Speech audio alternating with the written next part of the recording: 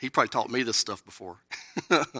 Antiochus IV, also called Antiochus Epiphanes. Antiochus Epimanes was his nickname, which means the madman. This guy was terrible. He hated the Jews. He put Greek statues in the temple. He slaughtered a pig on the altar of the temple. Needless to say, he was terrible to God's people. And Antiochus was this hero. And, I'm sorry, not Antiochus. Judas was this hero that delivered God's people from this tyranny. And if you're familiar with the Jewish celebration of Hanukkah, Judas Maccabeus is the reason that they celebrate that, because there was a miracle that took place where the menorah was lit for longer than it should have been.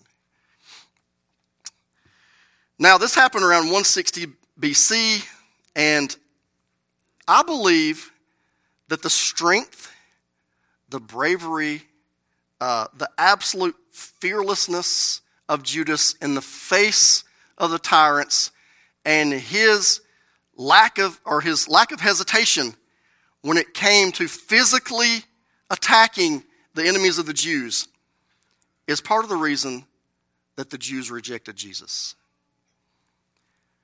This was the kind of deliverer they wanted.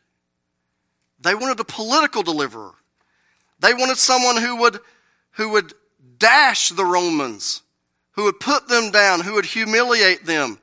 And they wanted someone who would restore them to the glory days of King Solomon. That's what they were always waiting for. Somebody who would bring them back to the days of Solomon. Sadly, they did not understand that the real threat to their peace, the real threat to their prosperity, was not an evil ruler like Antiochus. The real threat is the enemy in here. You can overthrow those enemies over and over again, but the sin will still remain. The unwillingness to turn to God still remains. A strong rebel can overthrow external dictators, but it takes a different natured deliverer to overthrow this internal dictator that we all struggle with. In order for us to be delivered from sin, we need more than someone who is brave. We need more than someone who is strong, more than someone who hates injustice. We need someone who is personal, someone who's patient, someone who knows where you struggle, someone who knows where you need aid. Judas' name was Maccabeus. Does anybody know what his name means? It means hammer. He was the hammer. He was the type of deliverer who came in and broke your enemies to pieces. But the zeal of a rebel is not able to cure sin. It's not able to turn the hearts of God's people back to him. That requires a different type of deliverer. It requires a physician. It requires a shepherd. It even requires a counselor. How good of a counselor do you think Judas was? Probably not. It requires one who stays by your side throughout your struggles, one who knows your personal weaknesses, one who knows your strengths, and one who custom makes a deliverance just for you personally. And the strength of man can never deliver us. We must have Jesus. Now, Jesus is all the things that Judas was. He's powerful. He crushes your enemies. But he's also humble. He's also lowly. He's gentle when he needs to be. He's kind to you when he needs to be. He treats the hard-hearted Pharisee different than he treats the woman at the well. He approaches her differently. And just like her, he knows you personally. He knows how to destroy everything that is in your path that might hinder your deliverance. And we're going to get a glimpse of this personal touch of Jesus from John chapter 1 as we see Jesus begin to call his first disciples. So if you will, Look at this passage with me, beginning in verse 35. The next day again, John was standing with two of his disciples, and he looked at Jesus as he walked by and said, "Behold, the Lamb of God." The two disciples heard him say this, and they followed Jesus. Jesus turned and saw them following and said to them, "What are you seeking?" And they said to him, "Rabbi," which means teacher, "where are you staying?" He said to them, "Come, and you will see." So they came and saw where he was staying, and they stayed with him that day, for it was about the 10th hour. One of the two who heard John speak and followed Jesus was Andrew, Simon Peter's brother. He first found his own brother, Simon, and said to him, "We have found the Messiah," which means Christ. He brought him to Jesus. Jesus looked at him and said, "You are Simon, the son of John. You shall be called Cephas," which means Peter. The next day, Jesus decided to go to Galilee. He found Philip and said to him, "Follow me." Now Philip was from Bethsaida, the city of Andrew and Peter. Philip found Nathanael and said to him, "We have found him of whom Moses in the law and also the prophets wrote, Jesus of Nazareth, the son of Joseph." Nathanael said to him, "Can anything good come out of Nazareth?" Philip said to him, "Come and see." Jesus saw Nathanael coming towards him and said of him, "Behold, an Israelite indeed, in whom there is no deceit." Nathanael said to him, "How do you know me?" Jesus answered him, "Before Philip called you, when you were under the fig tree, I saw you." Nathanael answered him, "Rabbi, you are the Son of God. You are the King of Israel." Jesus answered him, "Because I said to you, I saw you under the fig tree, do you believe? You will see greater things than these." And he said to him, "Truly, truly, I say to you, you will see heaven opened and the angels of God ascending and descending on the Son of Man." Beginning in verse 35, we see again John the Baptist, and he's standing there with his two disciples. Now we learn later in the text that one of the disciples is Andrew, the brother of Simon Peter. And many people believe the other disciple who's not named. Now who's the person who's usually not named in the Gospel of John? It's usually John, yeah. So we don't know that, but it's very likely that John the apostle is the other disciple who's mentioned here. And Jesus passes by John the Baptist, and John the Baptist urges his disciples once again. He's already said this, but he's saying it again to his disciples. "Behold, there goes the Lamb of God." And these two disciples, they leave John, and they follow Jesus. And there's a couple of real simple things about evangelism that I think we can learn from John the Baptist here. Now, we talked about this. I know it's been a long time since I preached my last sermon on this. Talked about this a little bit last time, about how John the Baptist does not make the gospel about himself. He preaches the gospel. He doesn't try to accumulate John followers. His purpose is to be an instrument, a sign saying, "That's the Messiah, not me. Follow him, not me." So that's a good thing for all of us to practice as we share the gospel. And second, John didn't just proclaim the message. He took time to build a relationship with these people. He spent time with them. They got to know him personally. And they learned that John cared about them, not just cared about signing up members for some kind of following. John cared about them, and that relationship made them hear the gospel that John presented to them.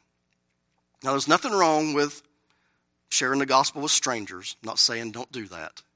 If you like going door to door, if you want to stand out on the streets of Morganton with a bullhorn and preach the gospel, that's fine. But I do know that it seems more effective for you to share the gospel with people that you live life around, because they know you. They're just more likely to hear it from you than somebody who is a complete stranger. And because of the relational trust that John established with these disciples, they didn't second guess anything. They followed Jesus. And as these two disciples followed Jesus, he turns to them and he asks them, "What are you seeking?" I think this is a good question for all of us to maybe meditate on. I won't take a whole lot of time to do this, but just think about when you're following Jesus, what are you seeking? You're seeking salvation? It's a good thing to seek. Seeking healing from Jesus? There's people who sought Jesus for healing. That's not a bad thing to seek. You're seeking wisdom. Maybe you want to learn how to navigate this life with wisdom from Jesus. Or maybe you want Jesus to help you with things like contentment. Those are all good things that we seek when we seek Jesus. But I think the answer that the disciples give here to Jesus is at the heart of what we may not even know, but what all those who truly seek Jesus long for. And here's what they say. They say, "Where are you staying?" Now, you're probably thinking, yeah, that's really profound. Where are you staying? They want to see Jesus' house. Think Jesus even had a house? They want to see Jesus' shack, maybe. I doubt Jesus had a shack. He probably had a place in the woods somewhere and a mat that he slept on. I think what's going on here is these disciples didn't really care about seeing where Jesus lived. They just wanted his presence. They wanted to be with him. And the reason that the hour is mentioned there, and that hour is like about 4 o'clock, and for some of us that's late, for some of us it's not. Probably late for me. But that hour shows that they were starting to be with Jesus during the evening hours, and they were going to spend the night with him, and that's the time of hospitality. That's the time of fellowship and hospitality. And they just wanted personal time with Jesus. And isn't that what we all really want? All the other things that we're seeking are things that come with being around Jesus, but we just want to be with him. Just want to be in his presence. We need more than a hammer like Judas, who comes in and crushes our enemies and might move on to the next conquest. We need a Savior who actually likes us. That might be strange. We talk a lot about how Jesus loves us, but it'd be good for us to actually believe that Jesus likes us and he wants to be around us. We need a Savior who wants to prepare us for things, to prepare us for the valleys of life, who's going to tell us, not platitudes, everything's going to be okay, I'm going to heal all your sicknesses, I'm going to make your life easy. But the one thing that we need to hear, no matter how bad things get, there's one thing that won't change. My presence. I will be with you through every bit of it. And we can learn a lot from Jesus here. This is a passage where we might need to ask ourselves, how can I be like Jesus here? It's good for us to be mindful about, am I present in my relationships? And as an introvert, I need to hear this. Am I present in people's lives? Are we present as parents? Are we present with the people who are hurting? Are we present mostly with those that we know who need to hear the gospel? If we're not present, then they're not hearing the gospel. Personal presence is a powerful tool for gospel ministry. But Jesus does more than being present. And this brings us to our second point. Jesus shows us that he's not just there for us, but while he's there, he's doing something. And the thing he's doing is he is personally influencing you. And he's doing it personally for you. And I know you might not think you need this, but he's personally influencing you for the better. So I know none of you believe you need to be better, but Jesus is there to make you better. Beginning in verse 40, John says, one of the two who heard John speak and followed Jesus was Andrew, Simon Peter's brother. He first found his own brother Simon and said to him, "We have found the Messiah," which means Christ. He brought him to Jesus. Jesus looked at him and said, "You are Simon, the son of John. You shall be called Cephas," which means Peter, which we all know means rock. Thank you. I knew Ken would answer that for me. Thank you. That's right, yeah. Jesus' personal influence on Andrew gave him a desire to go to those he already had a personal relationship with and say, "We have found the Messiah." And the first thing that Jesus does is something kind of strange when he encounters Peter. What's he do? He comes face to face with him. You ever had somebody come up to you and just say, "Hey, Frank, your name is now John"? That's what Jesus does here. He changes his name. So we have to ask, because Jesus always does something for a reason, why does Jesus do this? Why is this his first action? Well, I believe it's recorded here by John to teach us all a lesson in the first encounter that Jesus has with Peter. Now, Simon is not a bad name. It just means he who hears. Now, that sounds like Peter's character, right? He's always listening, never speaking. Those of you who know Peter know that's not true. Yeah. Well, Jesus changes his name. I don't think because Simon was a bad name, but he wants to show his followers that when Jesus comes into your life, there is now not peace, but a war between Simon and Peter. There's an old part of you and there's a new part of you. Before Jesus comes into our lives, we're content, but the contentment is not healthy. It's an unhealthy peace that we have with our fallen nature. It's kind of like, this is a very silly illustration, so just hold on. It's kind of like being a chain smoker who's at great peace, loving their smoking, and has no idea that lung cancer is in their future.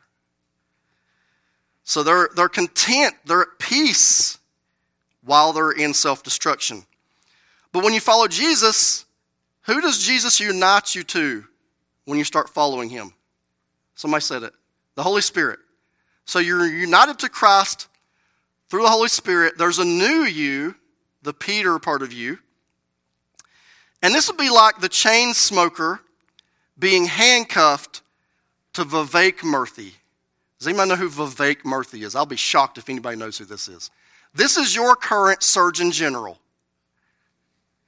So any of you who are old enough to have had parents or maybe smoked yourself know that on every carton of cigarettes there's a Surgeon General's warning that you should not be doing this.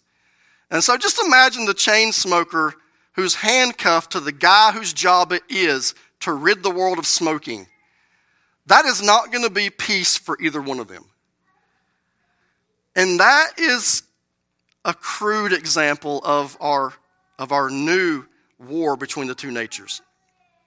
Jesus wanted Peter and us to understand that there's a sense in which we are still Simon, but because of his personal influence, he's turning us into Peter, the rock.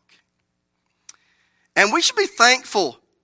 We should all be thankful that this is the first thing that Jesus does, because we know how Peter's going to be after this.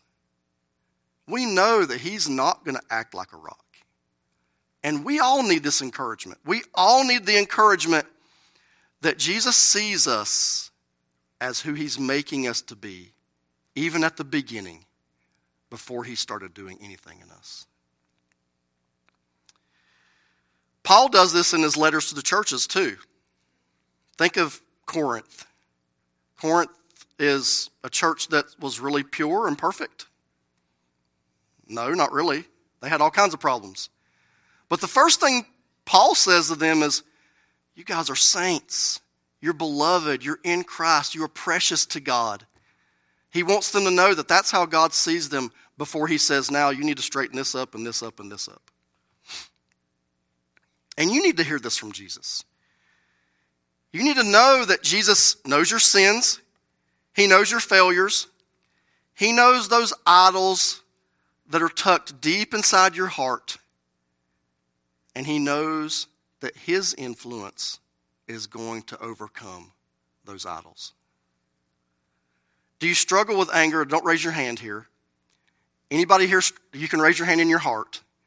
Anybody here struggle with anger? Just imagine, that morning you had just gotten mad at somebody, and then Jesus walks up to you and says, your name is now Peace Lover. If you struggle with fear, Jesus comes up to you and says, your name is now Courageous, Brave, Confident. Now, we all struggle with this one, pride. We all struggle with some form of pride. But Jesus might walk up to you and say, your name now is Humility, Meekness, one who puts others first. That's how Jesus sees you. You see, Jesus' personal influence isn't about what you are in your sin. He wants you to focus on what he's making you, what he's turning you into. And as we see in the life of Simon Peter, and I know all of you have experienced this in your life as well, it doesn't happen like that, does it? And aren't we thankful we have Peter to show us that? Now, when Jesus rebuked Peter, does anybody know what he would call him when he rebuked him? He called him Simon. Can you see Peter going, stop calling me that? He probably would cringe every time Jesus said Simon. So he's showing Peter that nature's still there. He doesn't need to ignore it. Peter was often reckless. He was often stubborn. He often spoke and said things that he was going to do that we all know he wouldn't do. And we're all familiar with Peter's denial. Think about this. Jesus is standing feet away from Peter as he's at a fire, warming himself. And Jesus can hear him say, I never knew the man. Denying Christ in front of everyone.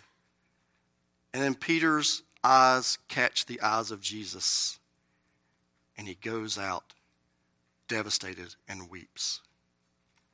Jesus, even in that moment, saw through all the mire of Simon and saw the rock, because he knew that's what his work was going to create in Peter.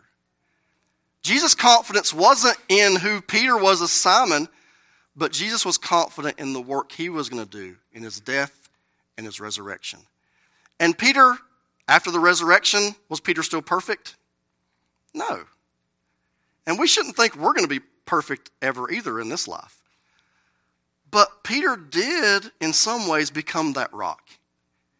He preached the gospel mightily on the day of Pentecost. He was used and stood up to the Pharisees and said, we are going to obey God instead of you, even if you imprison us, even if you kill us. That was not Simon. That was Peter.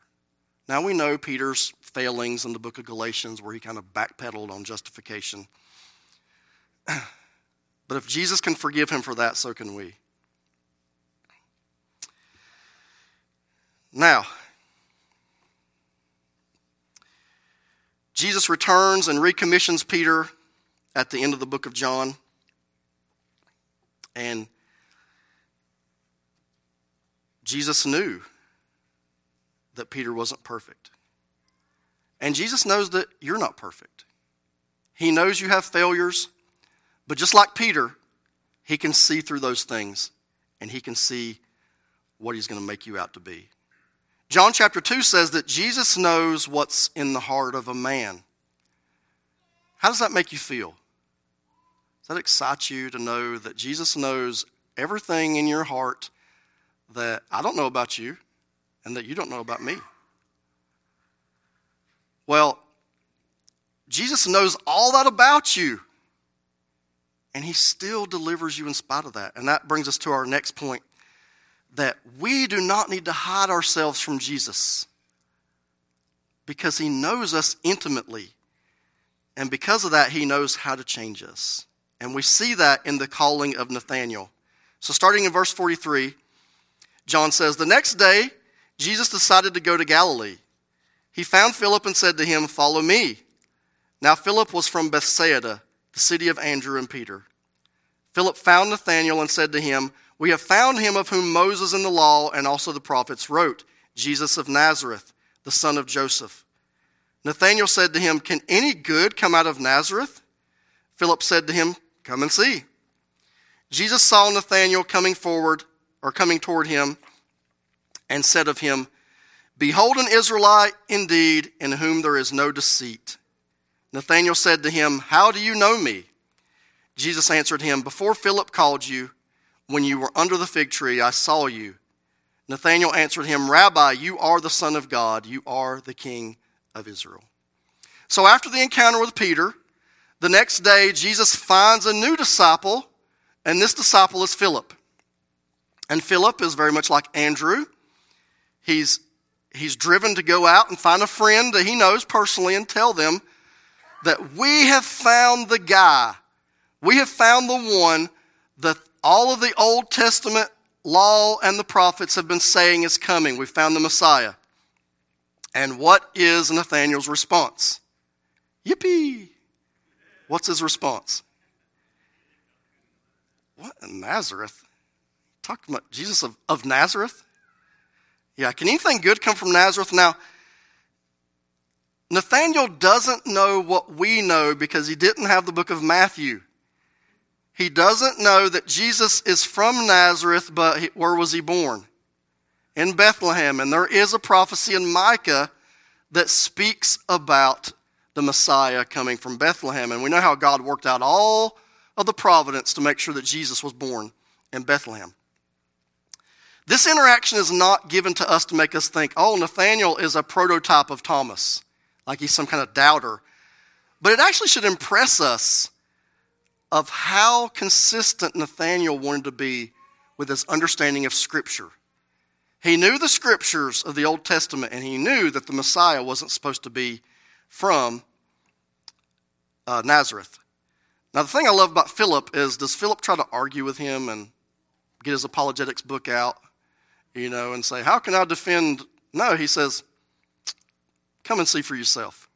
He was confident that if Philip came face to face with Jesus and saw him and met him and was in his presence, that he would know that this is the Messiah. And so Jesus sees Nathanael coming, and he says, behold, an Israelite indeed, in whom there is no deceit. Nathanael may have questioned whether Jesus was the Messiah, but he did it with a heart that wasn't deceived. He did it with a heart that was seeking truth. There was no deceit in his heart. He was just truly seeking what the Scriptures told him to look for in a Messiah. Now, I think we're presented with this too, because later on, there are going to be Israelites in whom there is a lot of deceit. They are going to see Jesus do all kinds of things and prove with no doubt whatsoever that this guy is the fulfillment of the Scriptures, and they will not care. They don't care. I mean, they see Jesus heal blind men. They know that he raises people from the dead. They hear his teaching. They're in his presence. And the only thing they can think is, this guy's a threat to our power. We need to get rid of him. Those are Israelites who have hearts full of deceit.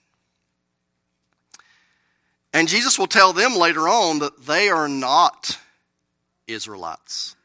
They are not children of Abraham. But the man standing here in front of him, Nathanael, he is a true Israelite. The funny thing here is that Jesus is actually doing a play on names again here in this passage.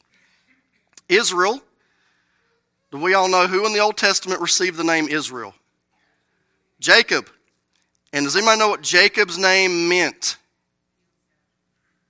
Heel catcher, but what does it mean? What does the heel catcher mean? It means he's a deceiver. He's a liar. He's a deceiver. And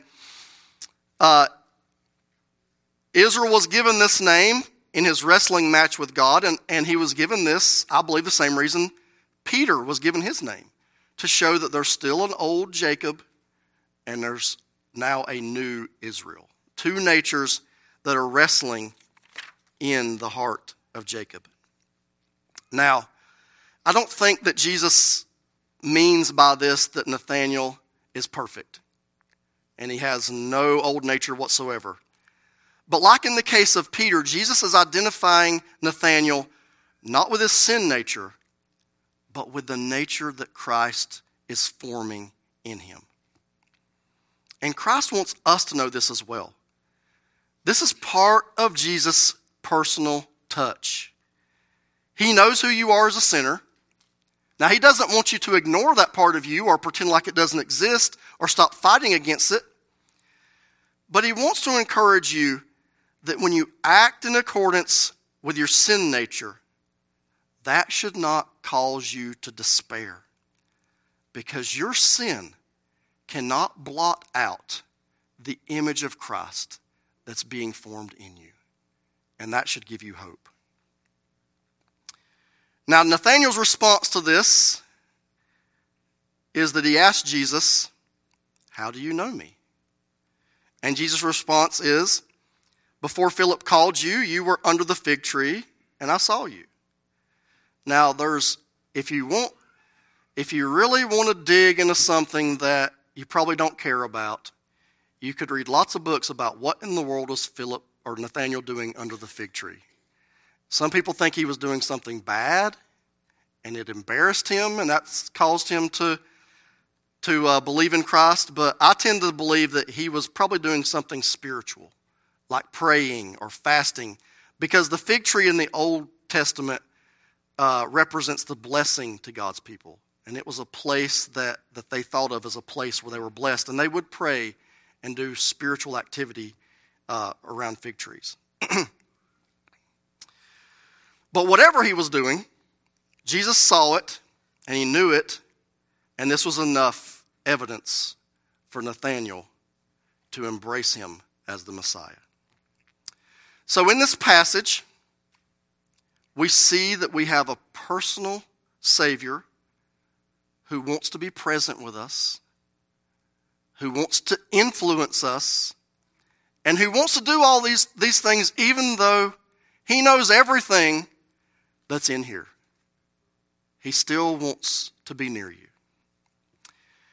Now I want to conclude with the response of Jesus to Nathanael, verse 50. "Because I said to you, I saw you under the fig tree, do you believe? You will see greater things than these."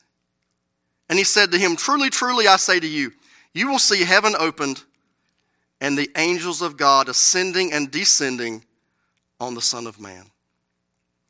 Here Jesus tells Nathanael, "You believe because I saw you before Philip called you. You've seen nothing. That's nothing compared to what you're going to see. Nathanael, you are going to see heaven opened up."